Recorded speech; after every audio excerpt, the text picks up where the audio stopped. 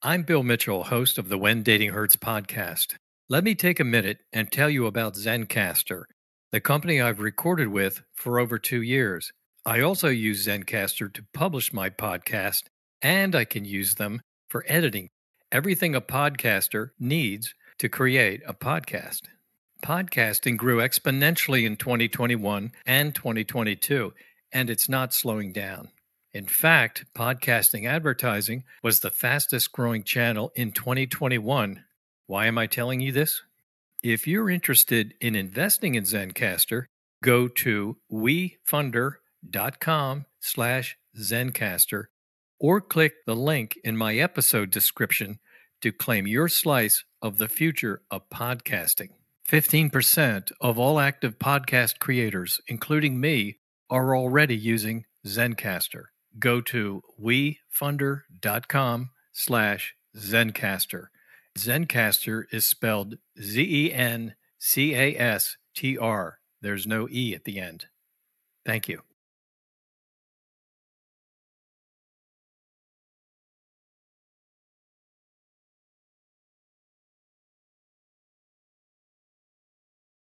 I'm Bill Mitchell, and this is When Dating Hurts, a podcast dedicated to my daughter, Kristen, and all women taken from us before their time by the epidemic known as dating violence.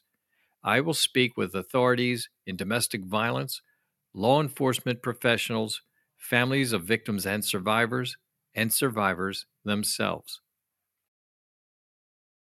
One of the When Dating Hurts listeners wrote an email to me recently, and I want to read the contents of that email to you. It would be a mistake for me not to transfer all of this over to you so you will learn from what she learned the hard way. So I'm just going to read her email, and here goes. The one thing I don't hear people talking about on podcasts are some of the safety measures to put into place before you leave. Here are some things I learned from my experience. I hope this helps someone, maybe. 1. Get a separate bank account and be prepared when or if he freezes the account. He knows you can't get far away without money. Start putting money away ahead of time without him knowing. 2. Change all of your passwords. My ex got into my old college email because back then they had a system where if you clicked on the forget password button, you could put in your full name and social security number and it would allow you to reset the password. I didn't know this until after he broke into it and deleted all of my incriminating emails from him to me. I lost everything for my court case. I thought I was being clever by not using my Gmail address, but he outsmarted the system.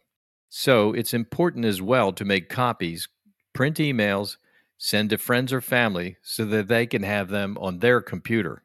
If you have a password reset option that asks questions, don't use obvious ones like your mother's maiden name, because he knows that information.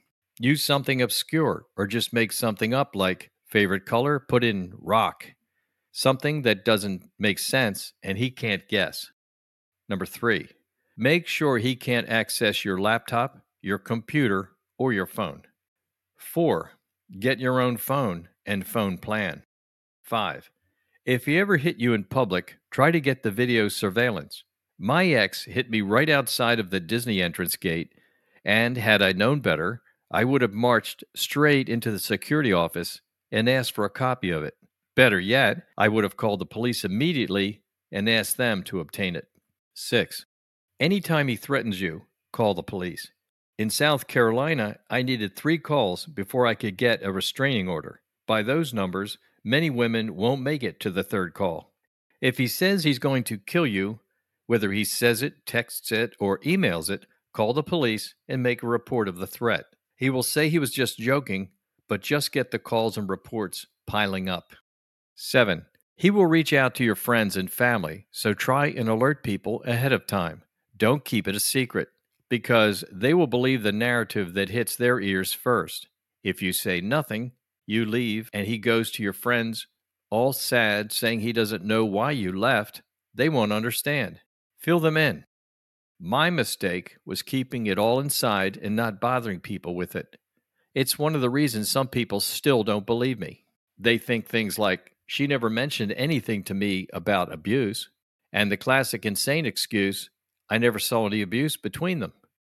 Number 8, take pictures or videos of bruises. Number 9, make copies of police reports right away. I didn't do this, and right now, when I try to access some of my old police files, they only have the date and names of people involved. Some only have a number linked to it, without any written details like husband broke into wife's community mailbox. That one, for me, only has a number at the top, no details whatsoever. So if I ever need it again, I can't prove why the police were even called out. 10. Just because things are quiet now, don't trick yourself into thinking you won't need the reports and evidence later on. You never know what will wake the sleeping beast. Keep copies upon copies. Never destroy them. Never burn anything. Never destroy anything. You might need it decades later, especially if children are involved. Just get a fire-safe lockbox and hide it somewhere safe, like a parent's house. You don't need to look at it or dredge up old memories, but it's better to be safe than sorry. If you're lucky, it'll just collect dust and you'll never think about it again. There are cases where the first wife is called to testify in a case.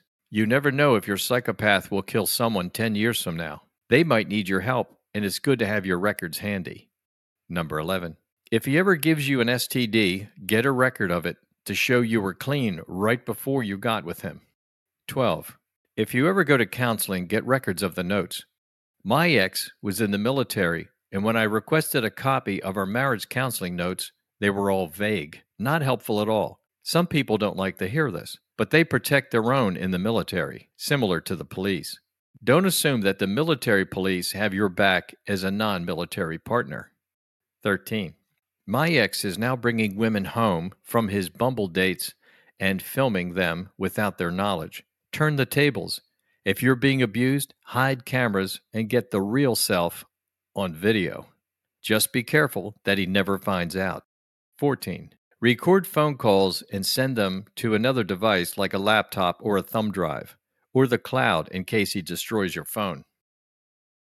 Here are a couple other thoughts that I am so thankful were sent to me, and I'll quote, just because you do a background check online on someone, you don't see everything. None of my records with him are listed online. He had a restraining order on him from another woman that never showed up. And when he choked me in England, those police records don't show up.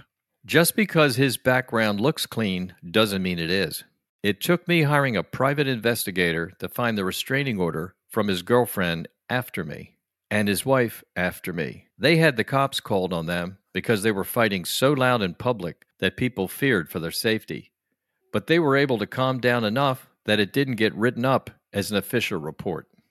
I would like to thank this listener for taking the time, putting focus on, and writing up the notes that I just read to you in this, I know, very short podcast. I felt they were just too important, too critical, and in many ways so insightful based upon horrible experiences. So I wanted you to get those and hear those. This was a short one, and I will be back with more survivor stories very soon.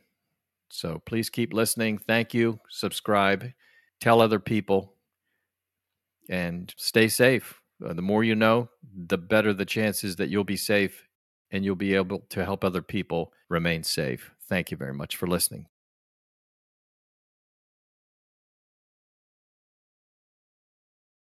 I'd like to thank my guests and my listening audience for their support.